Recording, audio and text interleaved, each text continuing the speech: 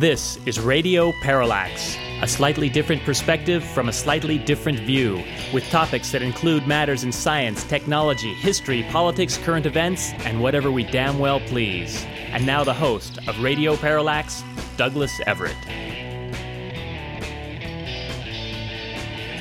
Stephen J. Harper is an author and an adjunct professor of law at Northwestern University. In this time of COVID, he's made the effort to create numerous timelines related to the pandemic and its management, or more appropriately, mismanagement here in the United States.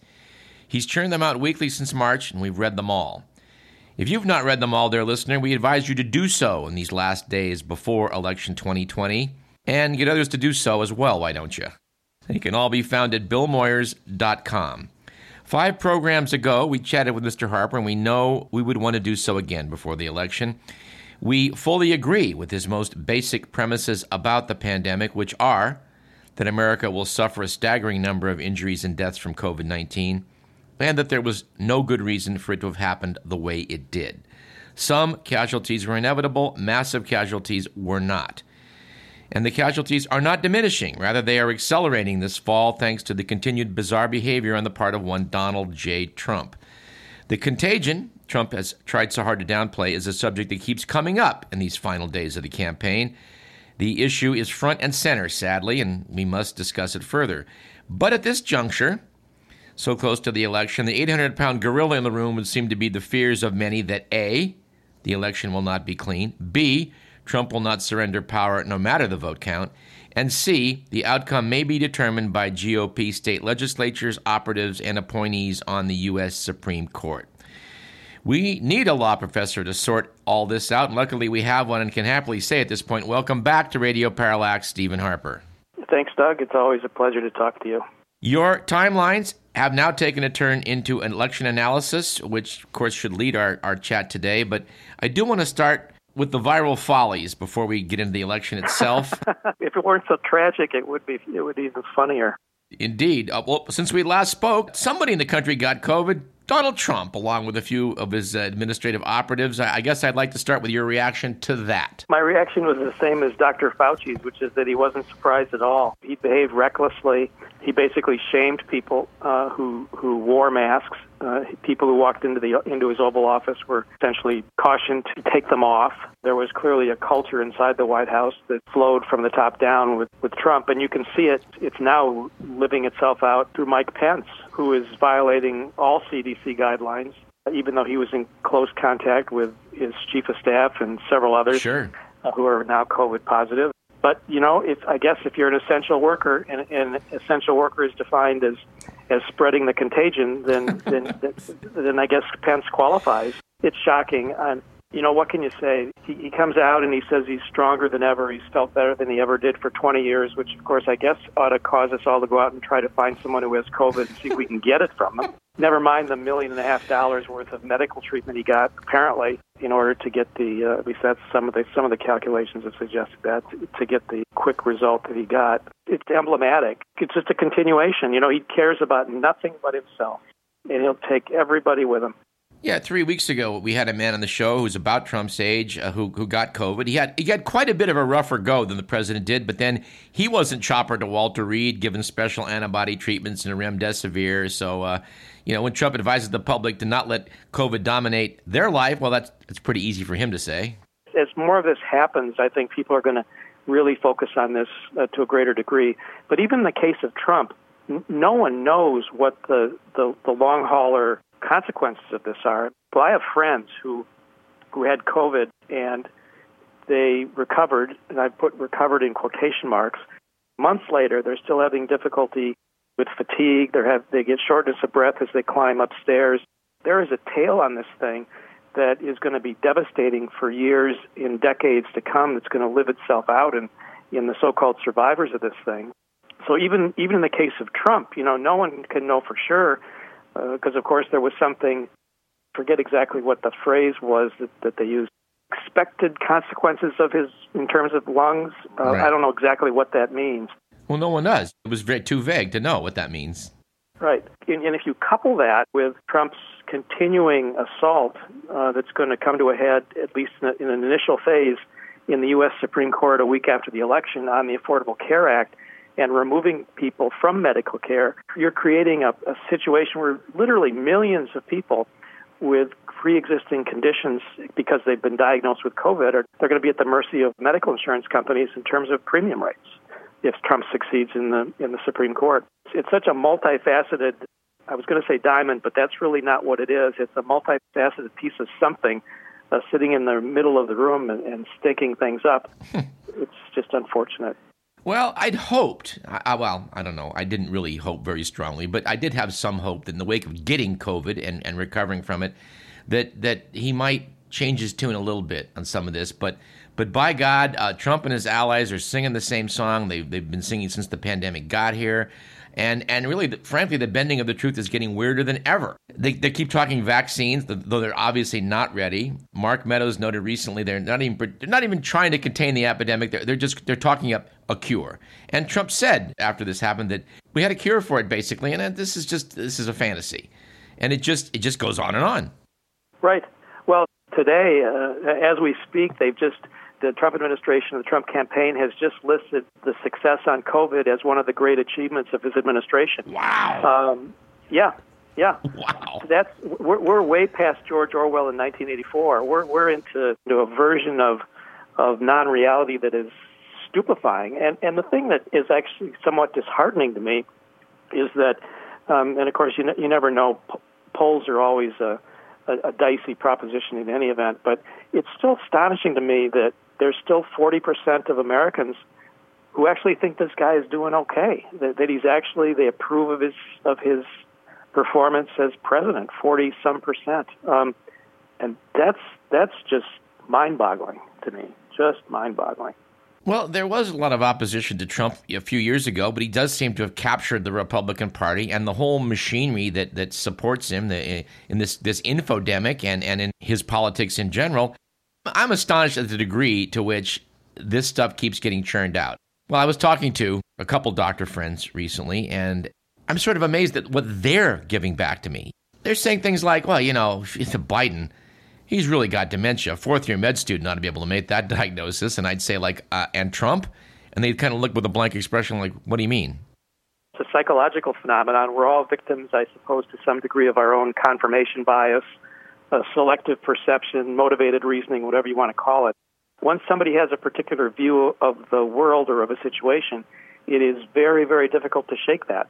And until it has a really personal impact, people just aren't prepared to let it through the filter. It's really astonishing. Just within the last few hours, but again, even as we speak, as they say, CNN got a hold of and has released some tapes of Bob Woodward talking with Jared Kushner for his book, with his book Rage. And Kushner was saying back in April, we're taking control of this pandemic. We're taking control back away from the doctors. We're going to be the open it up president. And even Kushner, I think, used the phrase, Trump has essentially completed his hostile takeover of the Republican Party. And that's exactly what it is. Of course, it's not complete because he lost chunks of the Republican Party along the way. So it's a shrinking, the ranks of the never-Trumpers have grown. I suspect there may be a couple more that have come out of the Rose Garden super spreader event where he announced, Amy Coney Barrett as his new Supreme Court justice. But that's exactly what's happening. And I guess you and I talked about this a little bit last time, but, the German historian philosopher Hannah Arendt sort of spent a lot of her life trying to dissect exactly what went wrong and why in Germany during the 1930s. Why was it that Hitler had such appeal? And the answer is a very complicated one, but one of the important facets of it is that at the end of the day, it does come down to something akin to a cult in terms of your willingness to literally die for somebody. The fact that tens of thousands of people show up for these rallies, and today they're reporting about how all of the people that they bust in, the elderly people that they bust in for his rally in Omaha, were left stranded in the cold without sufficient bus transportation to get them back to their cars. It's like a death wish. It's like you have to be willing to ignore your own mortality in order to look past what he is doing. Well, you describe something like this, and how, you people are going to literally die. They're leaving people out in the cold. On our website, we have some graphs from somebody, but his charts took some time to show, for example, the red state, blue state evolution of this thing. And it's clear that the red states are exploding in COVID cases, whereas it's under good control in the blue states. And it just really brings home the fact that these people are following him to disaster. The closest analogy that I can think of is Jonestown. But in that case, what's different about Trump is that Jones followed his followers, by committing suicide. He followed them into death. Trump will never do that. Trump's whole goal is to remain standing throughout all this. That's what makes my analogy to Jonestown incomplete or insufficient. I can't see Trump putting the gun to his head, ever. Not a chance. That's what makes this election such a dangerous one, and it's why people are properly, I think, concerned about to what lengths is he willing to go in order to remain in power, because once he leaves office, if he leaves office January 21st, 2021, the statute of limitations will not have expired on a whole host of problems that are just waiting to land on him.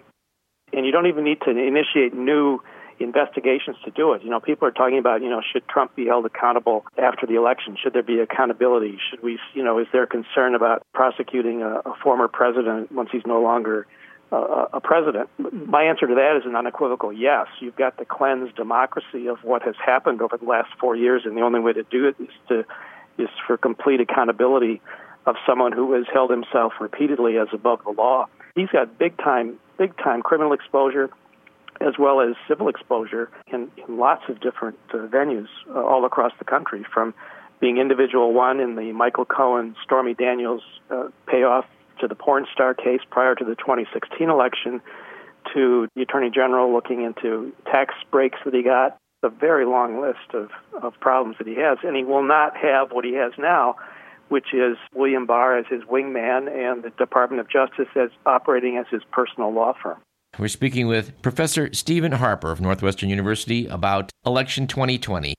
Your last timeline details these things, and I want people to go take a look at it.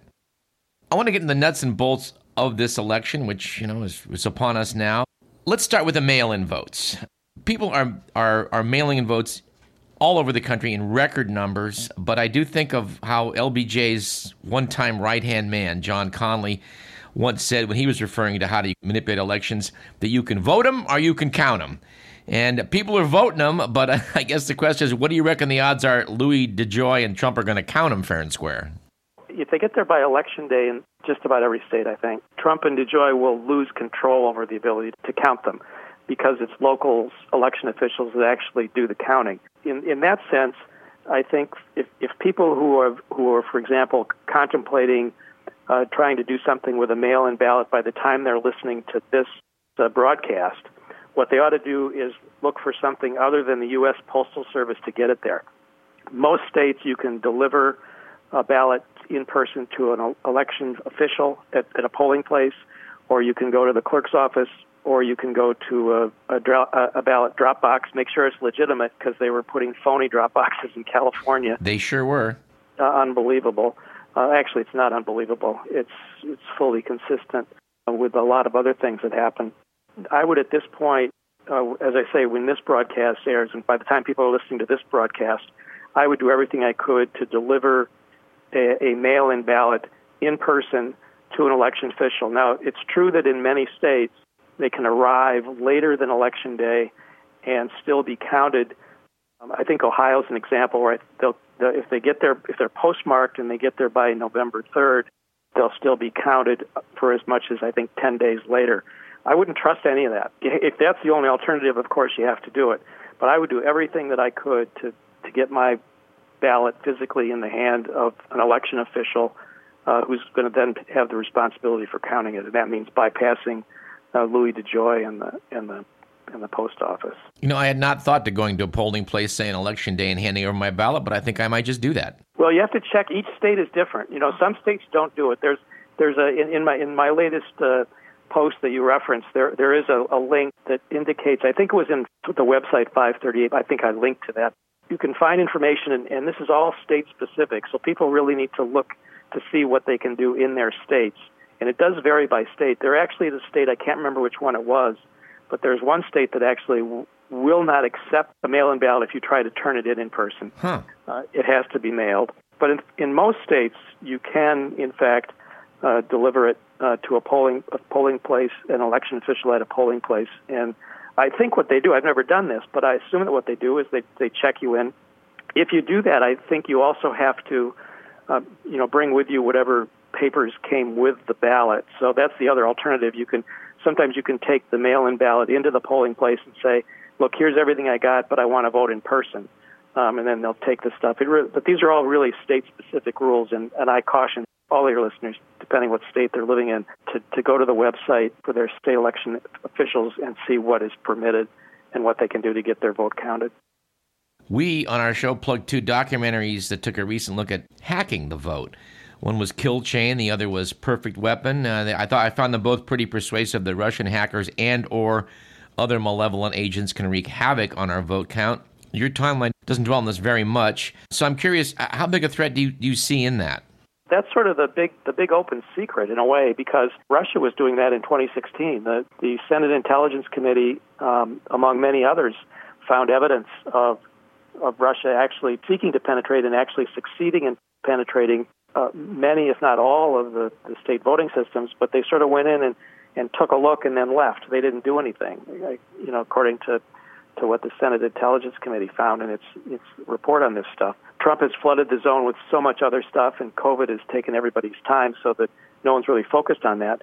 But it's a real concern. I've often wondered whether, at the end of the day, a mail-in ballot might not be actually in some ways more secure than whatever havoc outside interference might wreak on electronic voting. It's a scary proposition. And we know that at one level we know it's fairly simple because they did it, for example, in North Carolina in 2016. Somebody messed up the online voter registration stuff badly enough so that people were waiting in lines forever. They would come to the front of the line and they would say, well, you're not here, go over there to a different polling precinct, and then they would find there wasn't anything there either. So the potential to mess it up at the level of creating long lines and creating problems for people who are legitimately registered to vote, but for some reason their registration has been magically expunged.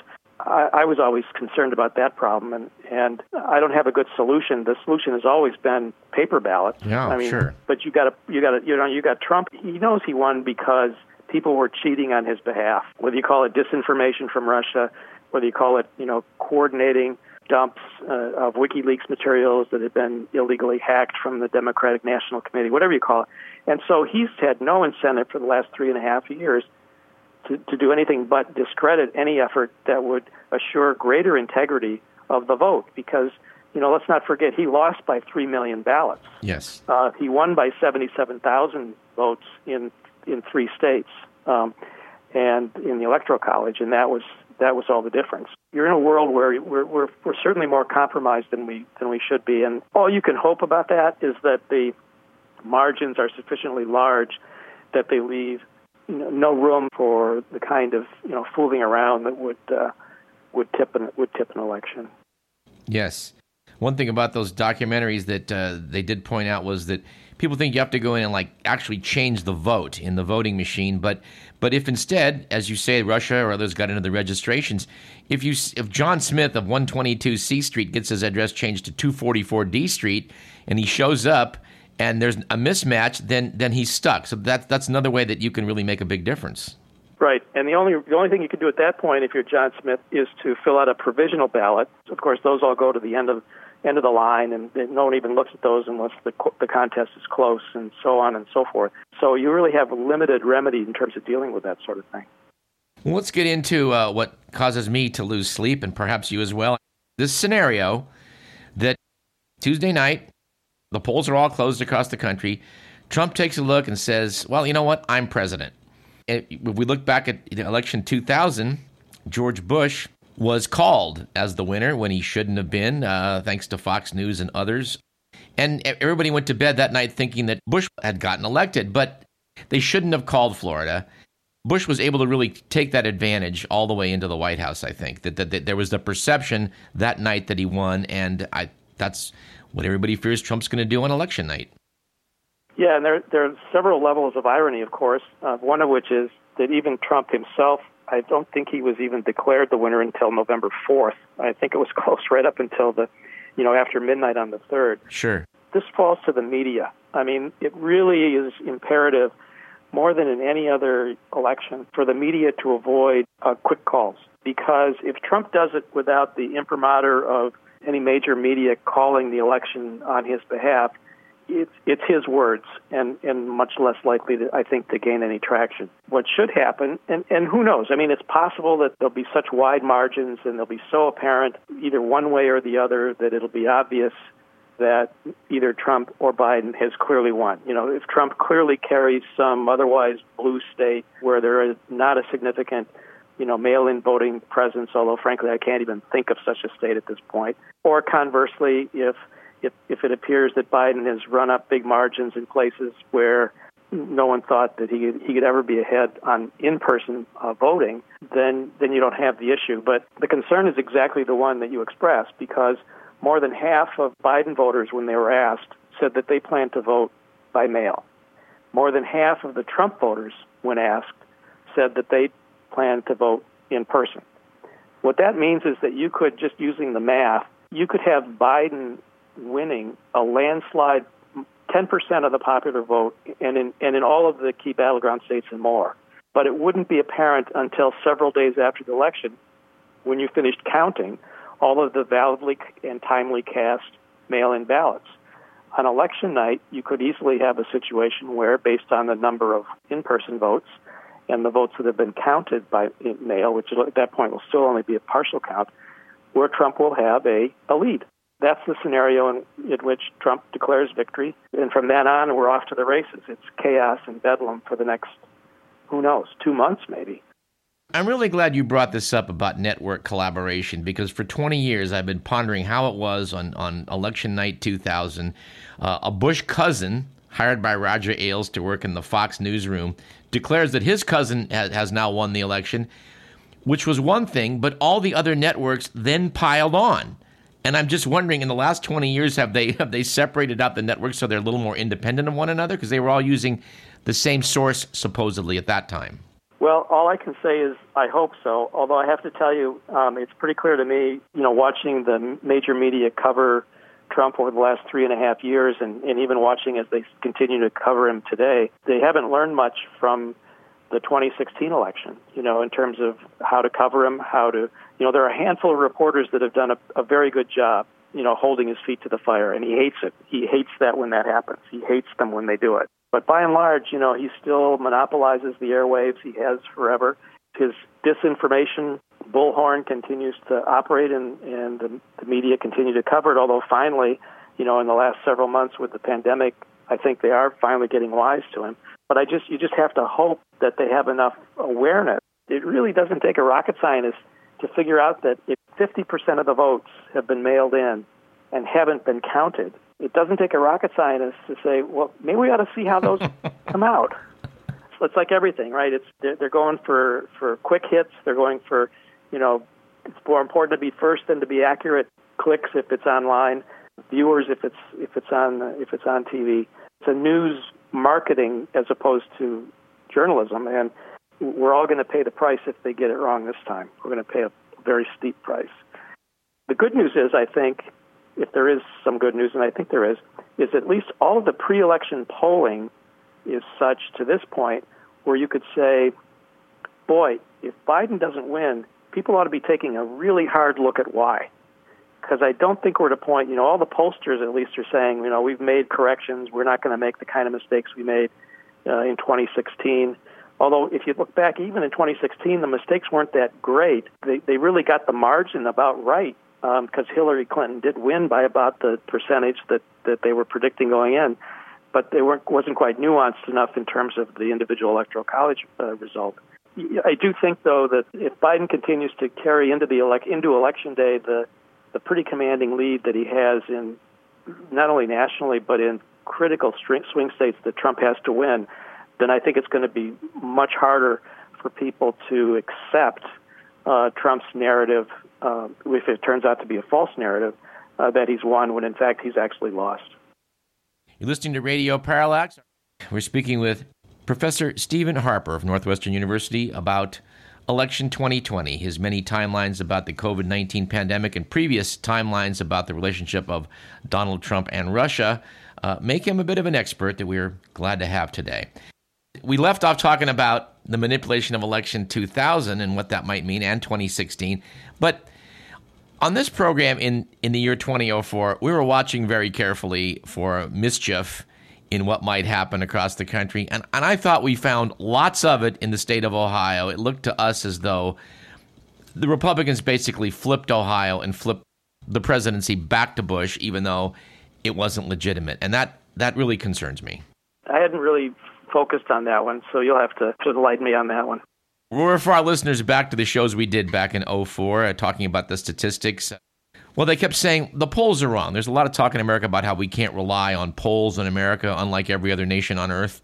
And they claimed at the time that, yes, it's true that John Kerry had a 3% lead in the exit polls, but by gosh, he wound up losing by 2.5% once they counted the votes.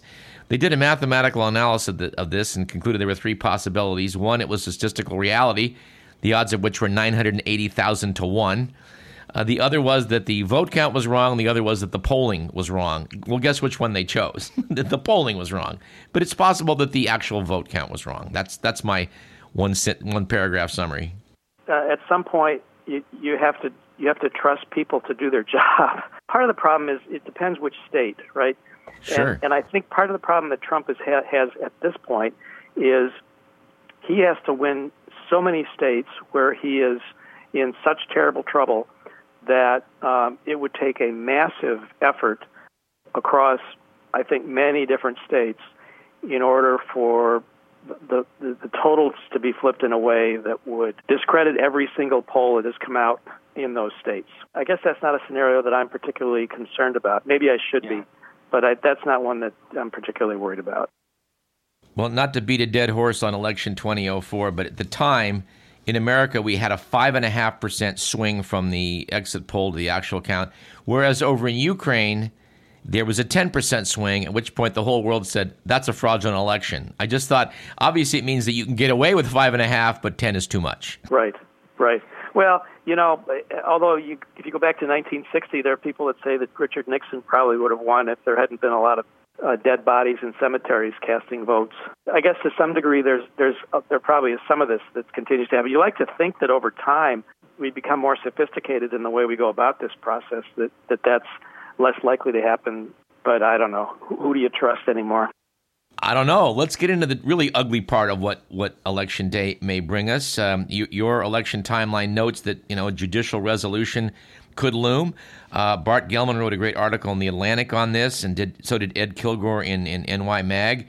All of you who've studied it note that the GOP seems to have contingency plans in place already to bypass the popular vote in numerous states. The Constitution does allow a lot of wiggle room for this kind of plotting. So can we review some of the details of that? Sure. If you start at the level of individual states, the thing, I guess, that people lose sight of is that state legislatures actually select electors for the Electoral College, and those are the people who determine who the president is. So if you have a contested, say a closely contested race in a particular state, and if you have we'll make Trump the foil. Let's assume you have a Republican legislature in a closely contested state, and the Republican legislature says, you know what, we think there have been shenanigans, problems, fraud, rigging, whatever you want to call it, whatever people gin up. So we're going to throw out these ballots. We're going to credit this particular count of the vote, and if I use this particular count of the vote, Trump is the victor. So we're going to certify those electors as our electors from this state for the Electoral College. Now, in some states, that certification comes from the governor as well. So if you get a Democratic governor, you get into a real mess, right? So because he could say, well, I'm going to certify this group of electors, and those happen to be Biden people. So then it goes from there into the House of Representatives, where a new Congress has been elected, and they have to decide which slate of electors to accept or to accept neither of them. The scenarios can play out kind of ad nauseum and it's probably far deeper into the weeds than anybody, including me, cares to even think, and certainly no place anywhere your listeners are likely to want to traverse. But the long and the short of it is, there is, particularly in the scenario of the close election in a particular state for the presidency, there is a scenario that lands this thing in the House of Representatives, and it's not necessarily the case that what automatically happens is, in the case of a deadlock, the Speaker of the House becomes President of the United States. Yes, there are some unlikely scenarios we're talking about. It could be President Pelosi, and with Biden and Trump three people claiming to be president on January 20th. Theoretically, right. The last historical analogy to any of this is the Rutherford Hayes-Tilden election to succeed Grant. And in that case, Tilden was going to be sworn in. They had two competing slates, if you will, each of which determined a different winner for the presidency. As Tilden was about to be sworn in New York, Ulysses S. Grant said, you know what, if you do that, I'm going to declare martial law. So they cut a deal, the essence of which was, as I understand it, was essentially eliminate Reconstruction, which was, of course, a terrible setback for the country, and Rutherford Hayes became president. Yes, I note that the secret deal that was cut in the case of the Rutherford-Tilden debacle was obviously influenced America for the next many decades, and yet we don't really, to this day, know the details of what deal was struck. It's disturbing. That's right. And all we know is at the end of the day, Grant did get the guy in that he wanted in.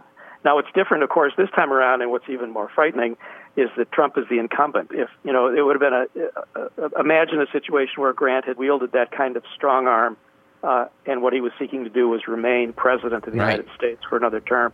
I guess I continue to believe that we're not going to face those sorts of nightmare scenarios. Maybe I'm just being unduly optimistic.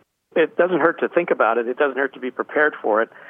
It's more important, I think, to be prepared for the rhetoric and the spin and the outright lies that Trump is likely to be throwing around after the election, if it's close and if he loses, or even if it's not close and he loses. That's the thing that the American people really have to be prepared to withstand and say, no, you lost. We have a system, and you lost. That'll be the test of America. It'll be a test of the great experiment.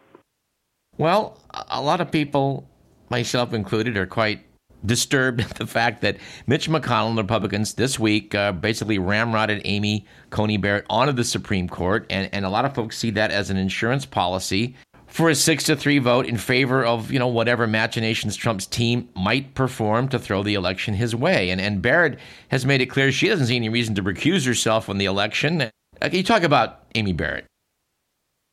Yeah. This is an interesting question, right? The language of court packing has always struck me strange in connection with accusations against Joe Biden, because what's happened during the Trump administration is literally court packing. So what Mitch McConnell, because he was able to do it, because he had the vote, controlled the votes to do it, was able to prevent an Obama appointee, Merrick Garland, eminently qualified for the U.S. Supreme Court, for over a year from getting any consideration for the open seat left by Antonin Scalia. So that seat stays open, and Gorsuch gets it from Trump. Then we get Kavanaugh, and then I don't have to tell anybody what happened next, and here we are for the first time in history, 8 days or so before the presidential election, unprecedented. Amy Coney Barrett is sworn in. Such a naked power grab. It's classic Trump. When he first was approached, right after he won the election in January, he had a news conference about his conflicts of interest. And I don't know if you remember, but he had all these empty folders. He and his lawyers stood in front of the press conference with all these empty folders, but he said they were full of things that were his signing off on not being involved in various aspects of his company and so forth. But he made a very telling comment there that I think it really defined him. And he said, as president, I can't have conflicts. There are no conflicts. He said, I didn't know that, but it's a good thing to have. It's right. It's leverage. Everything is leverage. So anything he has, any tool he has, is leverage.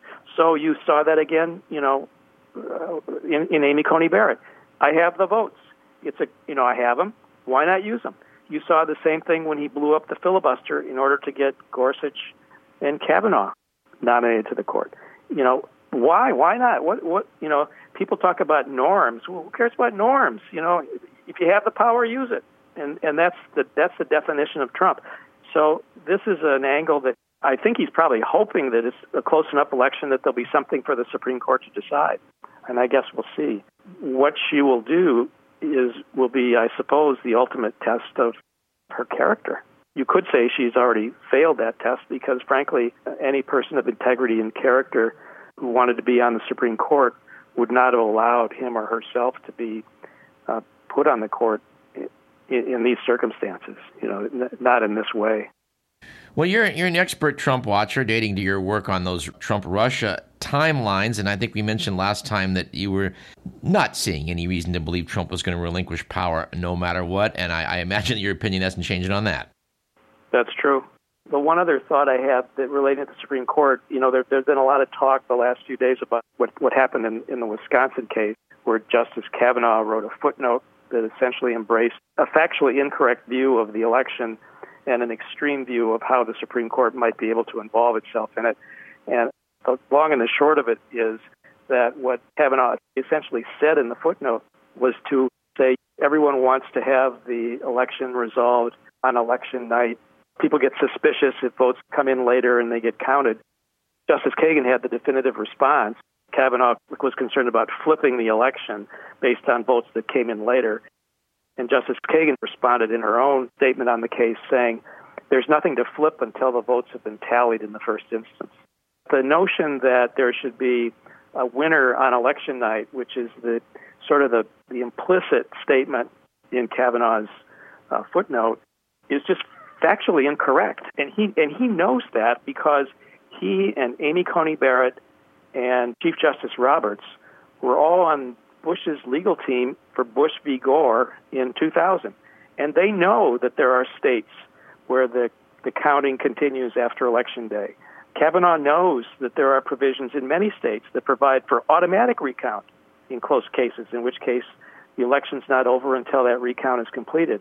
The election's not over until the board certifies a result, and there's nothing sacrosanct or magic about November 3rd or November 4th or November 5th. It's whatever each state decides is the point at which they can declare the election over, is the point at which they then certify it, and at that point the election is over.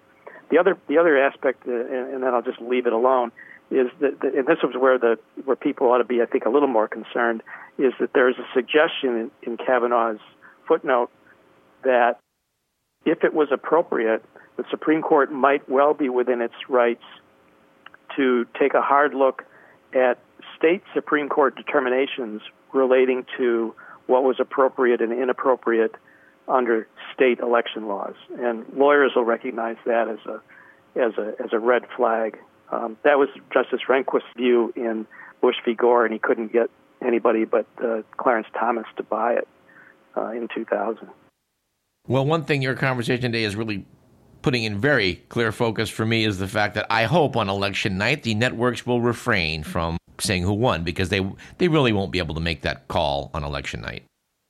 No, that's right. And, the other comfort that you and your listeners should take is that Biden has assembled a first-rate legal team to go after a lot of this shenanigans that the Republicans and Trump are going to continue to try to employ in terms of limiting the vote and trying to make sure votes aren't counted and so forth.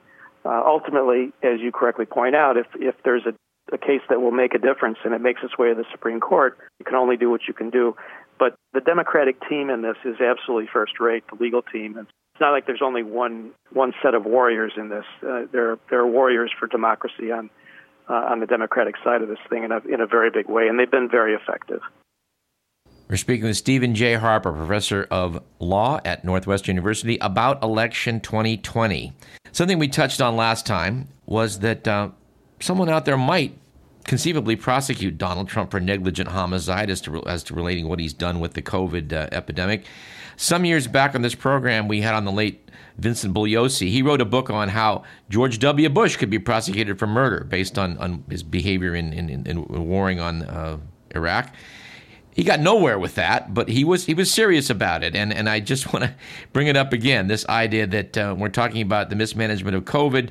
That's another perhaps legal liability for Trump. Yeah, that's one of those where you don't really have a serious, at least I don't have a serious expectation that anyone will actually prosecute him for that. But it's happening in plain sight. When is a crime not a crime? Well, when people just decide that it's okay to do it, I guess. But if you look at just the legal requirements, it's hard to see how he avoids checking all the boxes. He knows what he's doing. He knows it's reckless. He knows he's endangering people's lives. And we know because he's gone to states. I think it was the Bemidji rally a month or so ago. They've now traced a couple of dozen cases there. You've got Herman Cain in Tulsa, Oklahoma. You've got other people I think it was in Wisconsin. He's a walking super spreader. If he were anyone else dropping poison into people's water, he'd be behind bars, right? It's not that it's really a fanciful notion. It's just one that it's so remarkable to contemplate that you would prosecute a president of the United States for this, because you can't imagine a president being so reckless as to behave in that way, that people just sort of, well, I guess that'll never happen, let's move on. And of course, that's what Trump always counts on. He counts on people moving on. Steve Bannon called it flooding the zone.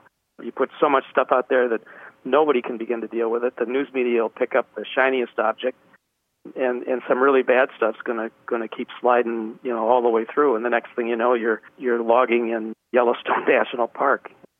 Well, one little factoid I'd like to insert at this point, it was something that had a friend of mine's jaw drop early this morning when I mentioned it, was that Al-Qaeda in 9/11 killed 3,000 Americans, and we're losing that now largely due to Trump's bad behavior every 3 days. That puts it in perspective. Yep, that's exactly right. How would this country be reacting if instead of, people just quietly dying in hospital beds or at home, hospitals were being blown up with 1,000 people in them every day? I guess you need something spectacular to get people's attention. You need something spectacular for people to think that something is wrong here, or at least for some people to think that something is wrong here. It's also the case that if you go back, I don't know about you, but when I was a kid, and I'm in my 60s now, my grandparents didn't talk about the Spanish flu of 1918, influenza, but it had to be a big part of their lives. My grandfather at that point would have been 13 years old. My grandmother would have been, I think, 9 or 10. I never heard a word about any of that stuff. So maybe it's just some weird psychology associated with flus, although I really do continue to believe that until it affects you personally, it just doesn't hit home. And for some people, even if it hits them personally, as you said earlier on, the case of Donald Trump being, case number one, even if it hits you personally, hurts your wife, hits your kid, doesn't matter. Just doesn't matter to some people. I don't know why that is. The fact does remain that if you look at the basic numbers of the polling data, you look at what the Electoral College shows, there's lots of evidence we're heading for some sort of blue tsunami and that Joe Biden should win this thing in a walk. If he does, and we don't have to worry about any of this, and it's a landslide and it can't be stolen, what do you want to see happening between now and Inauguration Day and beyond? I would like to see the Biden campaign, as president-elect, issue a memo to the entire executive West Wing asking them to preserve all documents, emails, and other memos and correspondence. They should hang on to everything, because I think there'll be bonfires and shredders going crazy all over the administration. I guess I yearn for boredom. I yearn for being able to sort of wake up and have some confidence that there's a president who is actually willing to trust science, that there's somebody that's actually thinking about the fact that maybe it's more important to try to do something to get control of the virus now, so that people in 2 or 3 months or 4 months can resume something that looks more like a normal life. This is all going to catch up with the market. It already is. People have said repeatedly, controlling the pandemic is the only sound economic policy, and in the long run, that's certainly true. And I guess I would just like to see some restoration of character, integrity, civility, call it whatever you will.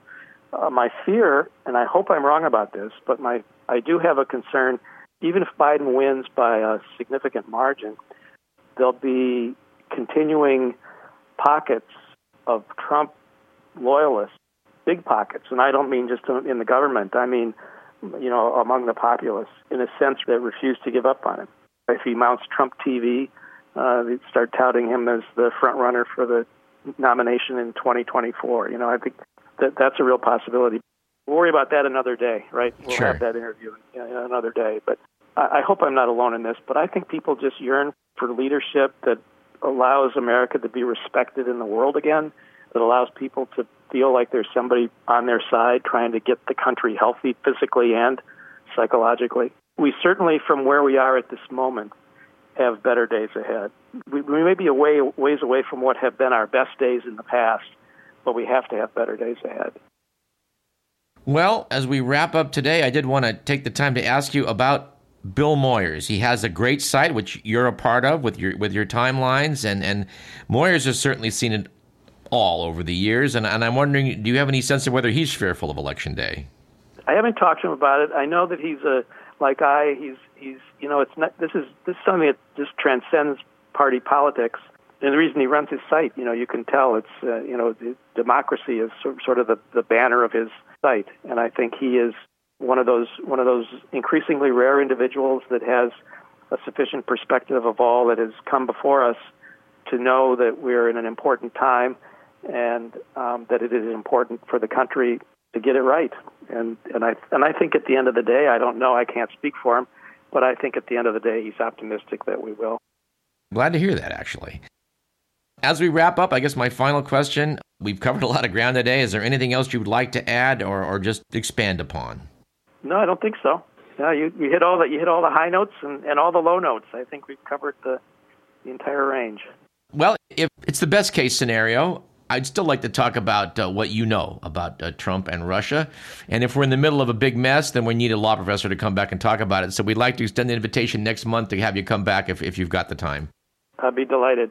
Our guest has been Stephen J. Harper, adjunct professor of law at Northwestern University and author of dozens of valuable timelines, which you can and should find at BillMoyers.com.